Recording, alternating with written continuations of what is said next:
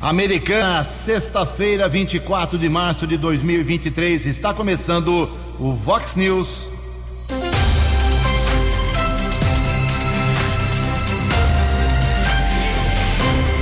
Vox News, você bem informado. Vox News. Confira as manchetes de hoje. Vox News. Mini hospital será reinaugurado amanhã cedo aqui em Americana. UPA do bairro São José estava fechada há quase 7 anos. Lula diz que a ameaça à vida de Moro foi uma armação do senador e ex-juiz. Homens que aplicavam golpe do falso mecânico são detidos aqui na região. Pandemia completa hoje 3 anos, com milhares de mortes aqui na microrregião. Seleção brasileira faz amanhã primeiro amistoso depois do fracasso na Copa do Mundo. Olá, muito bom dia, Americana, bom dia, região. São 6 horas e 32 minutos, 28 minutinhos para 7 horas da manhã desta linda e ensolarada sexta-feira, dia 24 de março de 2023. Estamos no outono brasileiro e esta é a edição 3970 aqui do Vox News. Tenham todos uma boa sexta-feira, um excelente final de semana para todos vocês. Nossos canais de comunicação abertos para você. Você pode falar com a gente através do nosso e-mail, que é o jornalismo@vox90.com, através das redes sociais da Vox 90. Casos de polícia, trânsito e segurança, se você quiser, pode falar direto com o Keller Estocco. O e-mail dele é keller com k2ls@vox90.com. E o WhatsApp do jornalismo, já explodindo na manhã desta sexta-feira, com muitas manifestações, 982510626. Muito bom dia, meu caro Tony Cristino, uma boa sexta-feira para você. Hoje, dia 24 de março, é o Dia Mundial de Conscientização sobre a Tuberculose. E a Igreja Católica celebra hoje Santa Catarina da Suécia. Parabéns aos devotos. 6h33, infelizmente a gente começa o programa de hoje com uma perda muito significativa para o mundo aqui dos cavaleiros, da cidade de Americana, da região. A gente perde uma pessoa muito querida que participava de praticamente todas as cavalgadas e romarias aqui organizadas lá pelo Betular, pelo Clube dos Cavaleiros. Keller Estocco, um bom dia para você, por favor, as informações. Bom dia, Jugensen, desejo a você, aos ouvintes e internautas, uma boa sexta-feira, um bom final de semana. Comerciante José Antônio Arcanjo, de 69 anos, morador aqui de Americana, faleceu ontem. Ele estava internado no Hospital do Amor, em Barretos. Arcanjo era muito conhecido, participou de dezenas de romarias a cavalo, a Bom Jesus de Pirapora, Aparecida e outros lugares. Comerciante deixa esposa e 3 filhos.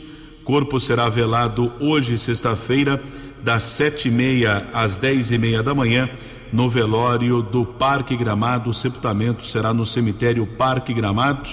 Morte dele de muita repercussão nas redes sociais, lamentando o falecimento do Arcanjo, que era muito conhecido em Americana e região. Nossos sentimentos à família. 25 minutos para 7 horas. Obrigado, Keller. Um abraço a toda a família do Arcanjo. 6h35, algumas manifestações aqui dos nossos ouvintes, antes do Keller vir com as informações do trânsito e das estradas. Obrigado ao Carolino, Everson Carolino. Ele diz o seguinte, que ontem abordamos aqui no Vox News o problema do recapeamento das ruas, como quase todo o programa, né? E ele diz que a situação da rua Pernambuco, no bairro Nossa Senhora de Fátima Americana, está deplorável e pede para que a prefeitura lembre lá da rua Pernambuco no próximo trabalho de recapeamento, tapa-buracos e ações nesse sentido. Obrigado, meu caro. O Sebastião Alves de Araújo mora no bairro Morada do Sol. Ele fala o seguinte: o prefeito solta rojões antes da hora, anuncia algo que vai acontecer daqui a 2 ou 3 anos. Quero lembrar a ele que o secretário de obras que o recapeamento foi mal feito na avenida em frente ao condomínio industrial 9 de julho e depois dos problemas não foi refeito.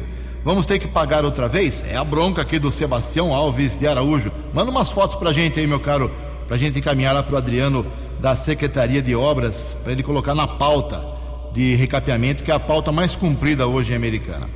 Também obrigado aqui a Janine Alves, ela mora na Avenida Lírio Correia, no Nova Carioba, e ela pede mais uma vez a avaliação da Secretaria de Obras com a unidade de trânsito para colocação de lombadas em 2 pontos da Lírio Correia. Lá na altura do número 1000, do 998, segundo ela, os veículos passam num cacete que é só para assustar realmente e colocar muita gente em perigo. Então fica aqui a dica da nossa ouvinte, obrigado pela sua manifestação. Também aqui a gente recebe lá Santa Bárbara do Oeste, a Neia se manifesta aqui. Ju, Keller, bom dia para vocês. Quero relatar uma situação caótica. A pista sentido Capivari, que sai do bairro Romano aqui em Santa Bárbara, não sei como ainda não aconteceu nenhuma tragédia. Caminhões invadindo a pista contrária, isso é algo muito comum. Resolvi mandar para vocês da Vox porque sei que o jornalismo de sério e de credibilidade. E mandou as fotos aqui da pista com buracos, ondulações. Eu repito, a pista é do Romano em Santa Bárbara, que sai para a cidade de Capivari. Vamos encaminhar lá para o prefeito, o Rafael Piovesan. Daqui a pouco mais manifestações dos nossos ouvintes. 6h36. No Fox News, informações do trânsito, informações das estradas de Americana e região, com Keller Estocco. No último dia 21, na terça-feira, essa semana, por volta das 7 da noite, houve um acidente na rodovia Luiz e Queiroz, no acesso para a Avenida Nossa Senhora de Fátima, aqui em Americana. Recebemos a informação que o Laércio Ramalho dos Santos, ele seguia com uma moto no sentido rodovia Anhanguera, no mesmo sentido seguia o condutor de um carro, modelo ainda não identificado, de cor prata. O condutor desse veículo acabou fazendo a conversão de maneira repentina, atingiu o motociclista. O Laércio Ramalho teve ferimentos por todo o corpo, inclusive ele passou por cirurgia no Hospital São Francisco, fratura no pé esquerdo. Ele foi socorrido para a unidade de saúde, passou por cirurgia e está internado naquela unidade de saúde. Já o condutor do carro, modelo ainda não identificado, como eu disse, de cor prata, ele seguiu na Avenida Nossa Senhora de Fátima, não prestou socorro à vítima, fugiu do local, ainda não foi identificado. E a família do Laércio Ramalho dos Santos pede a colaboração aí na tentativa de identificar o condutor desse carro, o modelo não identificado, de cor prata. Inclusive o Luiz Carlos de Souza, que é o conhecido Carlão, da Guarda de Santa Bárbara, por coincidência ele está internado no mesmo quarto da vítima do motociclista. Carlão, que a Guarda Municipal fez um contato com patrulheiros aqui de Americana na tentativa de identificar o motorista com câmeras de monitoramento, mas isso ainda não foi possível.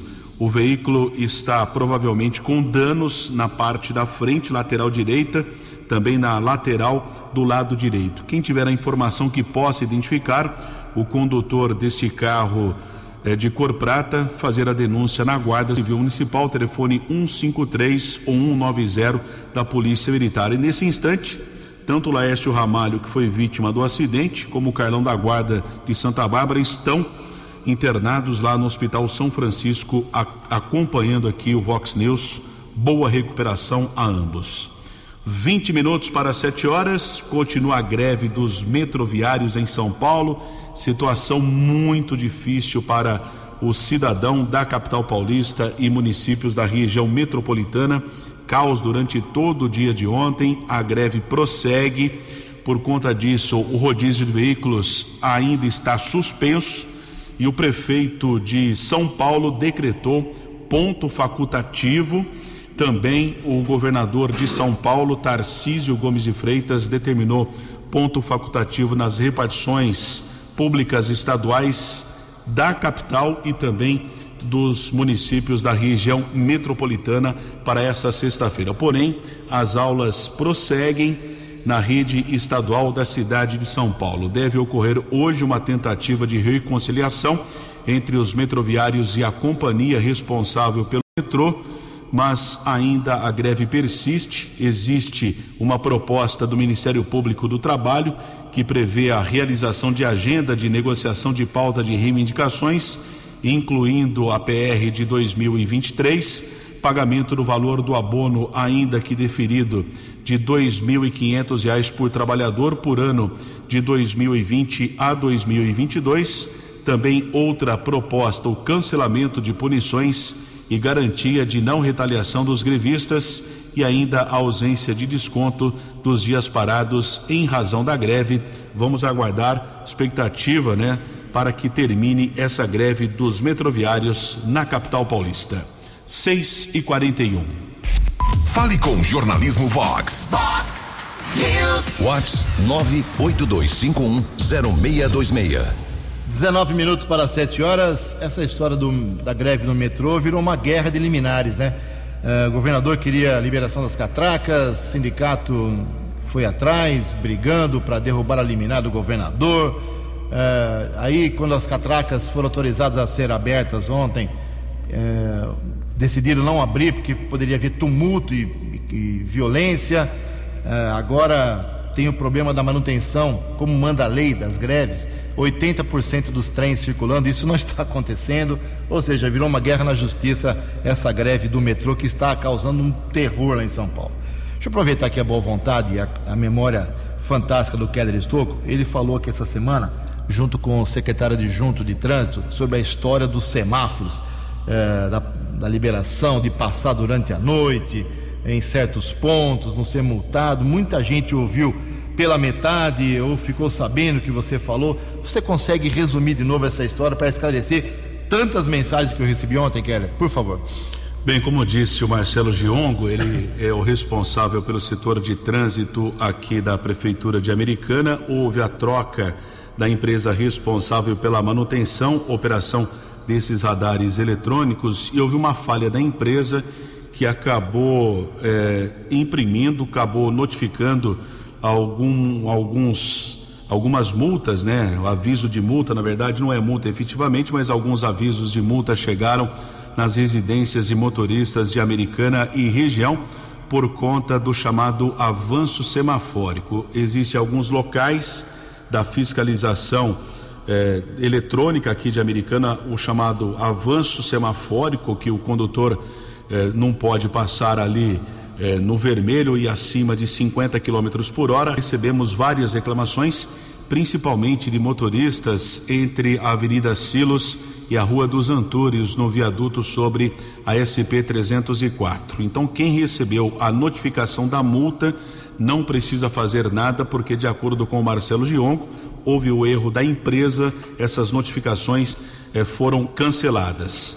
Avanço semafórico em Americana, Avenida Saúde com Orlando Deissante, Avenida Prefeito Abdo Najar e também na Avenida Silos. Lembrando, como disse o Marcelo, entre 8 da noite e 6 horas da manhã, o motorista pode passar com cuidado nesses cruzamentos no sinal vermelho, que não é multado. Isso já existe há um bom tempo em Americana, entre 8 da noite e 6 da manhã. E também outros motoristas que foram notificados por outros radares desde o começo do mês, Prefeitura também cancelando essas notificações. Perfeito, obrigado, Keller. Devidamente reforçada a informação. 15 minutos para 7 horas. No Vox News. Vox News.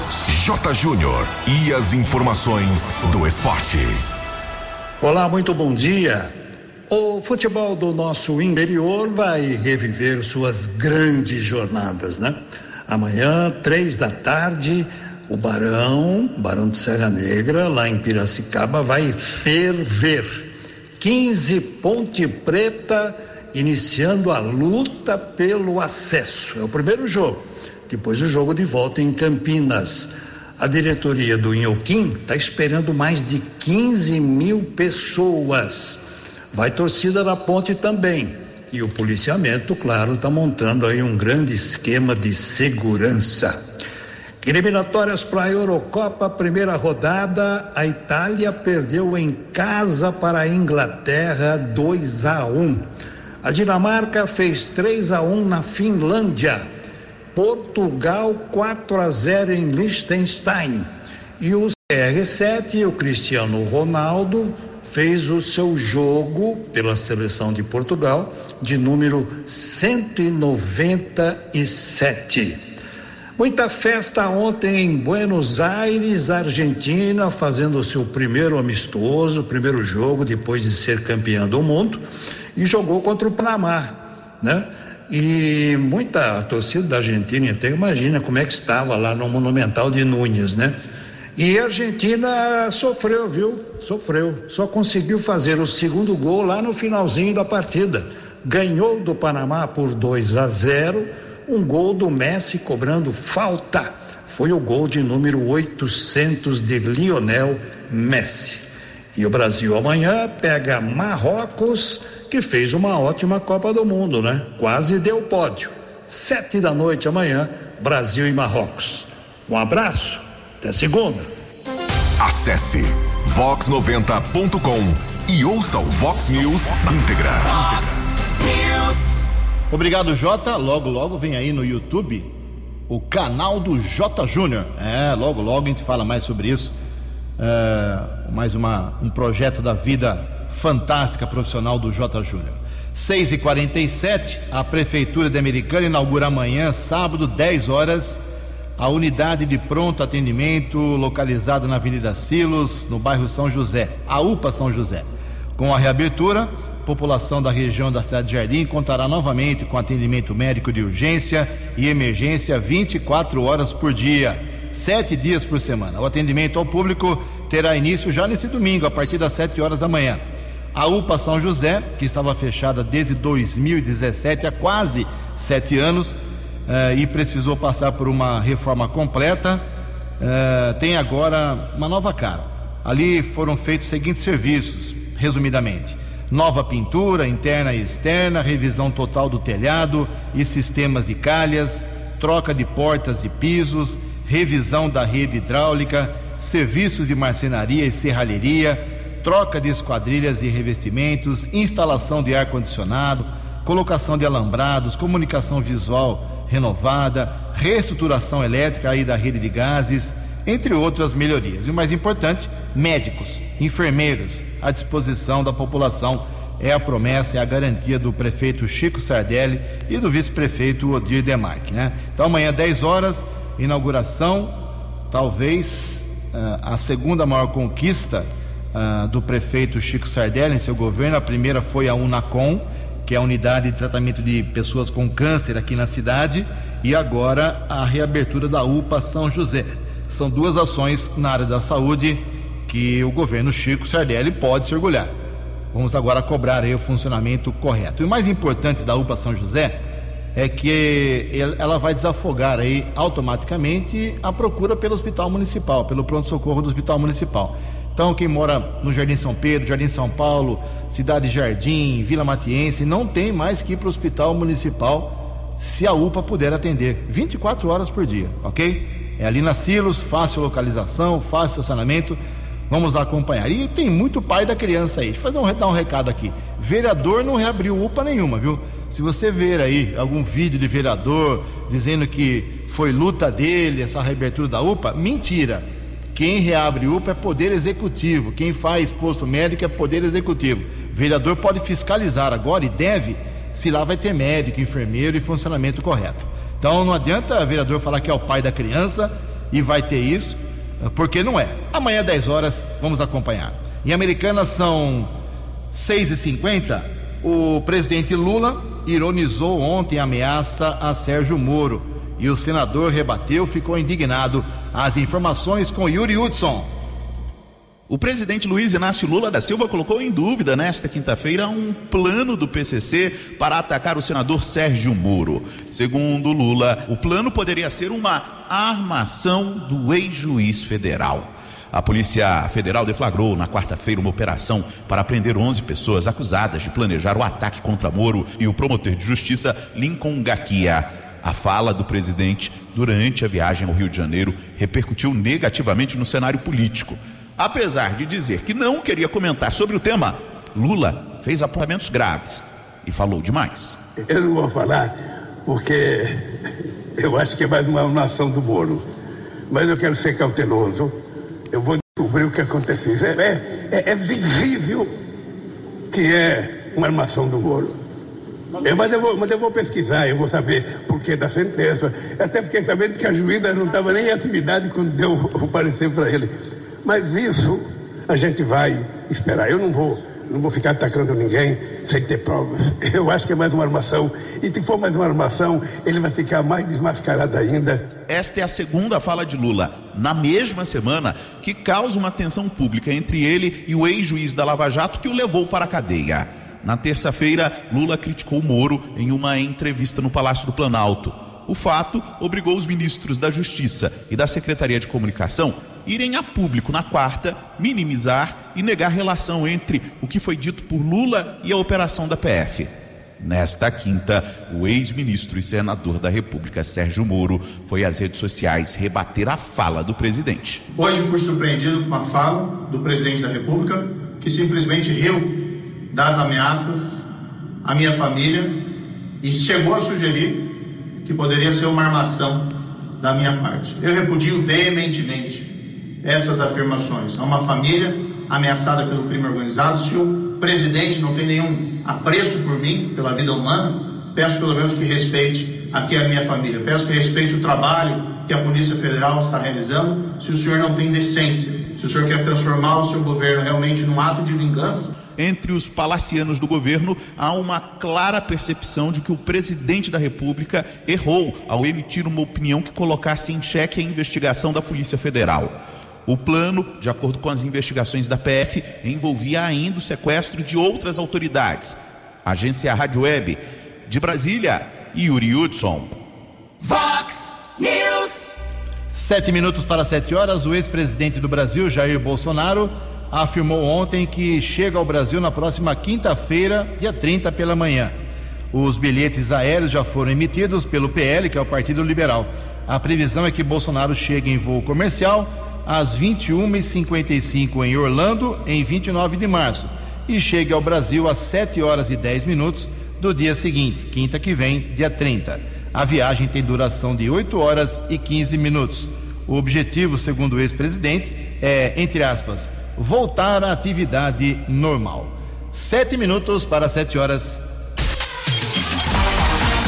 A opinião de Alexandre Garcia. Vox News. Bom dia, ouvintes do Vox News. Gente, eu estou querendo entender o presidente da República nesse caso aí do Moro e do PCC, mas não consigo. Em primeiro lugar, se, como o ministro da Justiça disse, que já estava a par da operação que resultou na prisão e desbaratamento da conspiração para matar Moro e o promotor, se o ministro da Justiça sabia, o presidente sabia. E aí o presidente sabia, mas na véspera ele disse que o sonho dele é acabar com o Moro. Ele usou outra palavra, né? Aquele termo chulo. E dizer que eu estou aqui para me vingar dessa gente, na véspera da prisão, eu não entendo. Não entendo o que o levou a dizer isso. E agora mais outra declaração. A Polícia Federal investigou, teve tempo de localizar todo mundo, teve tempo de encaminhar para o Ministério Público, de ir para um juiz, de serem expedidos mandados de busca e apreensão,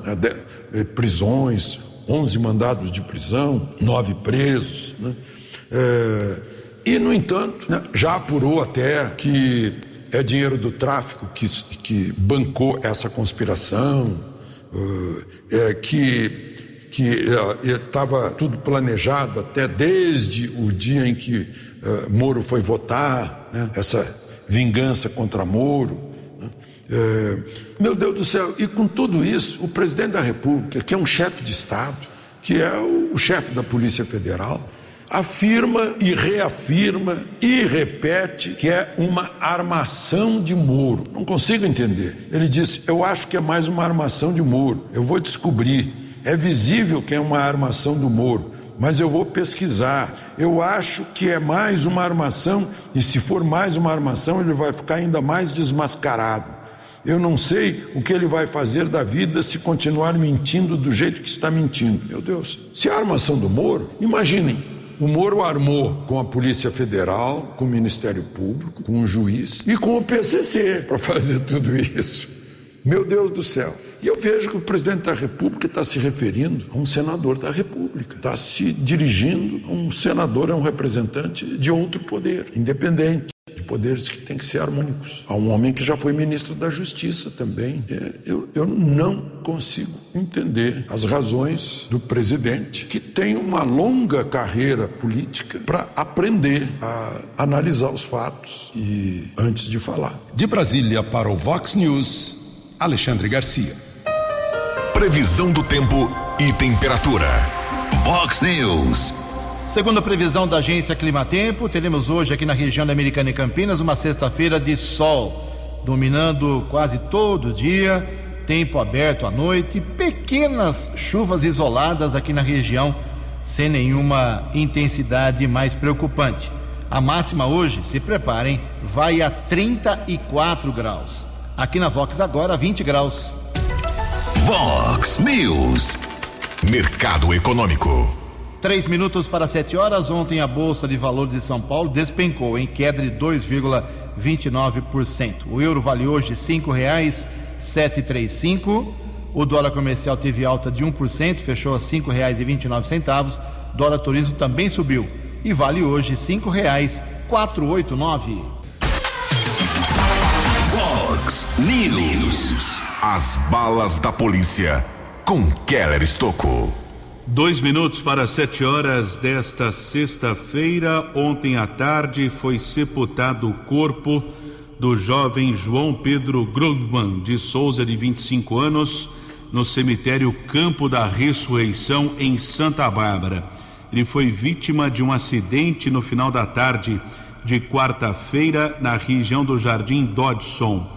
Nós tivemos acesso a um boletim de ocorrência informando que o jovem seguia com uma motocicleta na Avenida Laura Santos Machado quando perdeu o controle da direção e bateu contra um poste de iluminação. O rapaz chegou a ser socorrido pelo Serviço de Resgate do Corpo de Bombeiros para o pronto-socorro Dr. Edson Mano, porém não resistiu aos ferimentos.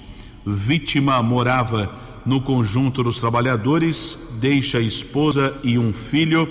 As circunstâncias do acidente serão apuradas pela Polícia Civil. E nos últimos dias, Jornalismo Vox tem recebido aqui algumas informações, inclusive alerta. Nós chegamos a divulgar desde o ano passado esse golpe sendo aplicado aqui na cidade de Americana, que é o golpe do falso mecânico.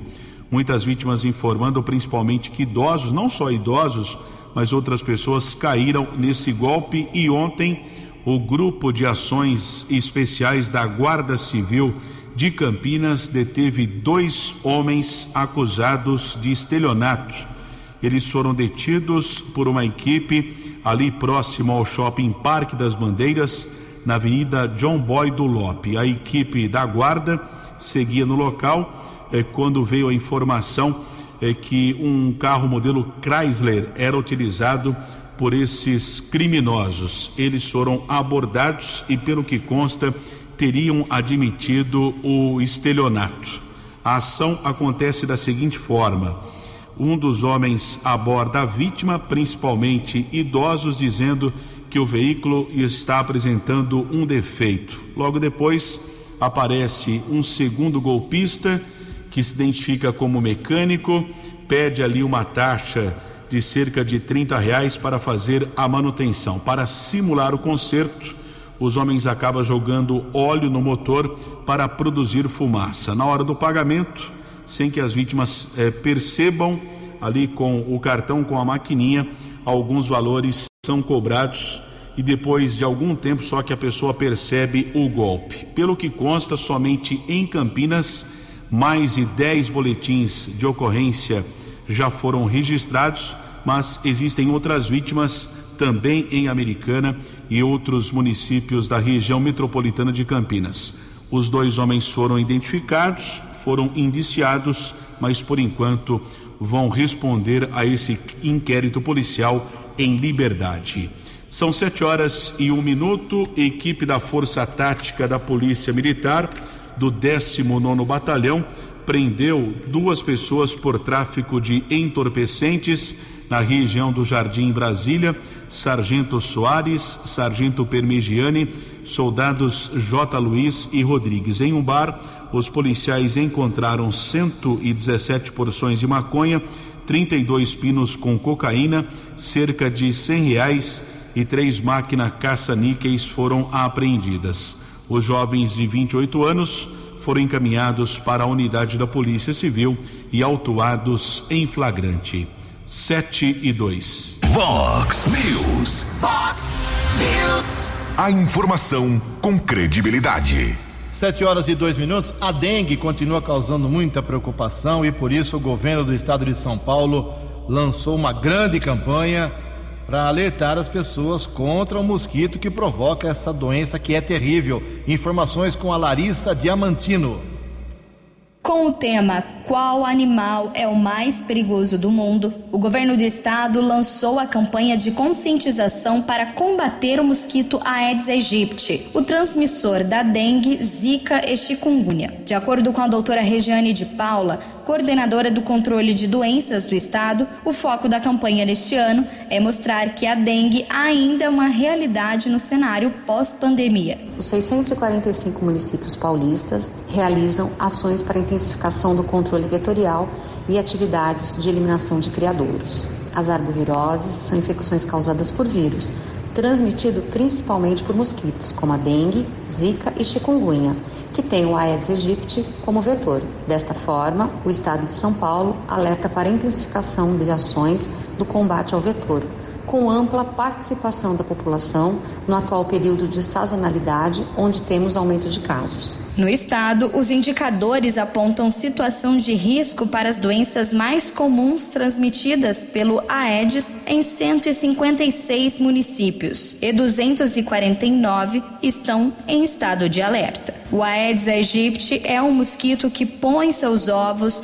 em recipientes como latas e garrafas vazias, pneus, calhas e outros compartimentos que tenham água parada. Esse tipo de inseto também gosta de procurar criadouros naturais como bambus e buracos em árvores. Por isso, a campanha em São Paulo alerta para o cuidado dentro e fora de casa. As principais medidas de prevenção são deixar a caixa d'água bem fechada e limpa regularmente, retirar dos quintais objetos que acumulam água, cuidar do lixo, mantendo materiais para reciclagem em saco fechado em local coberto, eliminar pratos de vaso de plantas e descartar pneus usados em postos de coleta da prefeitura. Em 2022, foram registrados no estado 934 casos de chikungunya em 115 municípios. Neste ano, já foram confirmados 130 casos da doença. Agência Rádio Web de São Paulo, Larissa Diamantino. No app Vox, ouça o Vox News na íntegra. São 7:05. A gente fala todo santo dia aqui sobre recapeamento e muitos bairros, muitos pontos de Americana reivindicando, falamos isso no começo do programa, mas quando os serviços são executados, a gente tem que registrar. E mais 2 pontos da cidade, segundo lá o pessoal da Ultranse, recebendo aqui uma certa revitalização. Onde são, Keller, por favor? Unidade de Transportes e Sistema Viário de Americana está revitalizando a sinalização de solo das ruas e avenidas nos bairros Cidade Jardim e Praia dos Namorados. Ontem foi finalizada a região da Orla. A Prefeitura tem intensificado o trabalho de recuperação das sinalizações de solo, executando o serviço em vários bairros ao mesmo tempo. O objetivo é melhorar as sinalizações, oferecendo mais segurança a motoristas e pedestres. A Orla da Praia dos Namorados teve a recuperação total das sinalizações, com o trabalho prosseguindo por outras vias dos bairros da região. Na Cidade Jardim, a revitalização também acontecerá em todo o bairro. No Jardim Alvorada e Jardim América, alguns pontos com maior movimentação de veículos também estão sendo revitalizados pela unidade de trânsito. Informou a Prefeitura esse serviço executado ontem, informação do Marcelo Giongo. Não é só pavimentar, não é só tapar buracos, depois tem que vir esse trabalho que o Kelly detalhou aí em 2 pontos da Americana, que é a sinalização de solo, tão ou até mais importante. Ontem o prefeito da Americana, Chico Sardelli, acabou a tinta da caneta dele. O que ele assinou de documento ontem foi uma grandeza. E eu destaco 2 aqui que eu venho falando faz tempo, que são muito importantes. O Chico sancionou ontem, já assinou, já virou lei, acho que está sendo publicado hoje no Diário Oficial do município, o Refis. Refis é um programa que vai beneficiar muita gente que durante a pandemia, em especial durante esses 3 anos de pandemia, não conseguiu pagar aí tributos municipais, taxa de água, de esgoto, de lixo, IPTU, ISS, tudo que é tributo municipal que vai para o cofre público da Americana.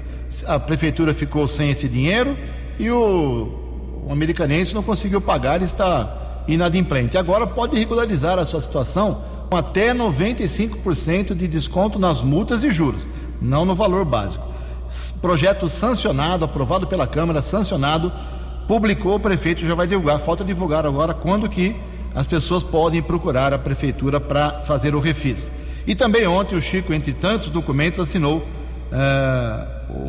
um aumento de 11% para os servidores públicos de Americana.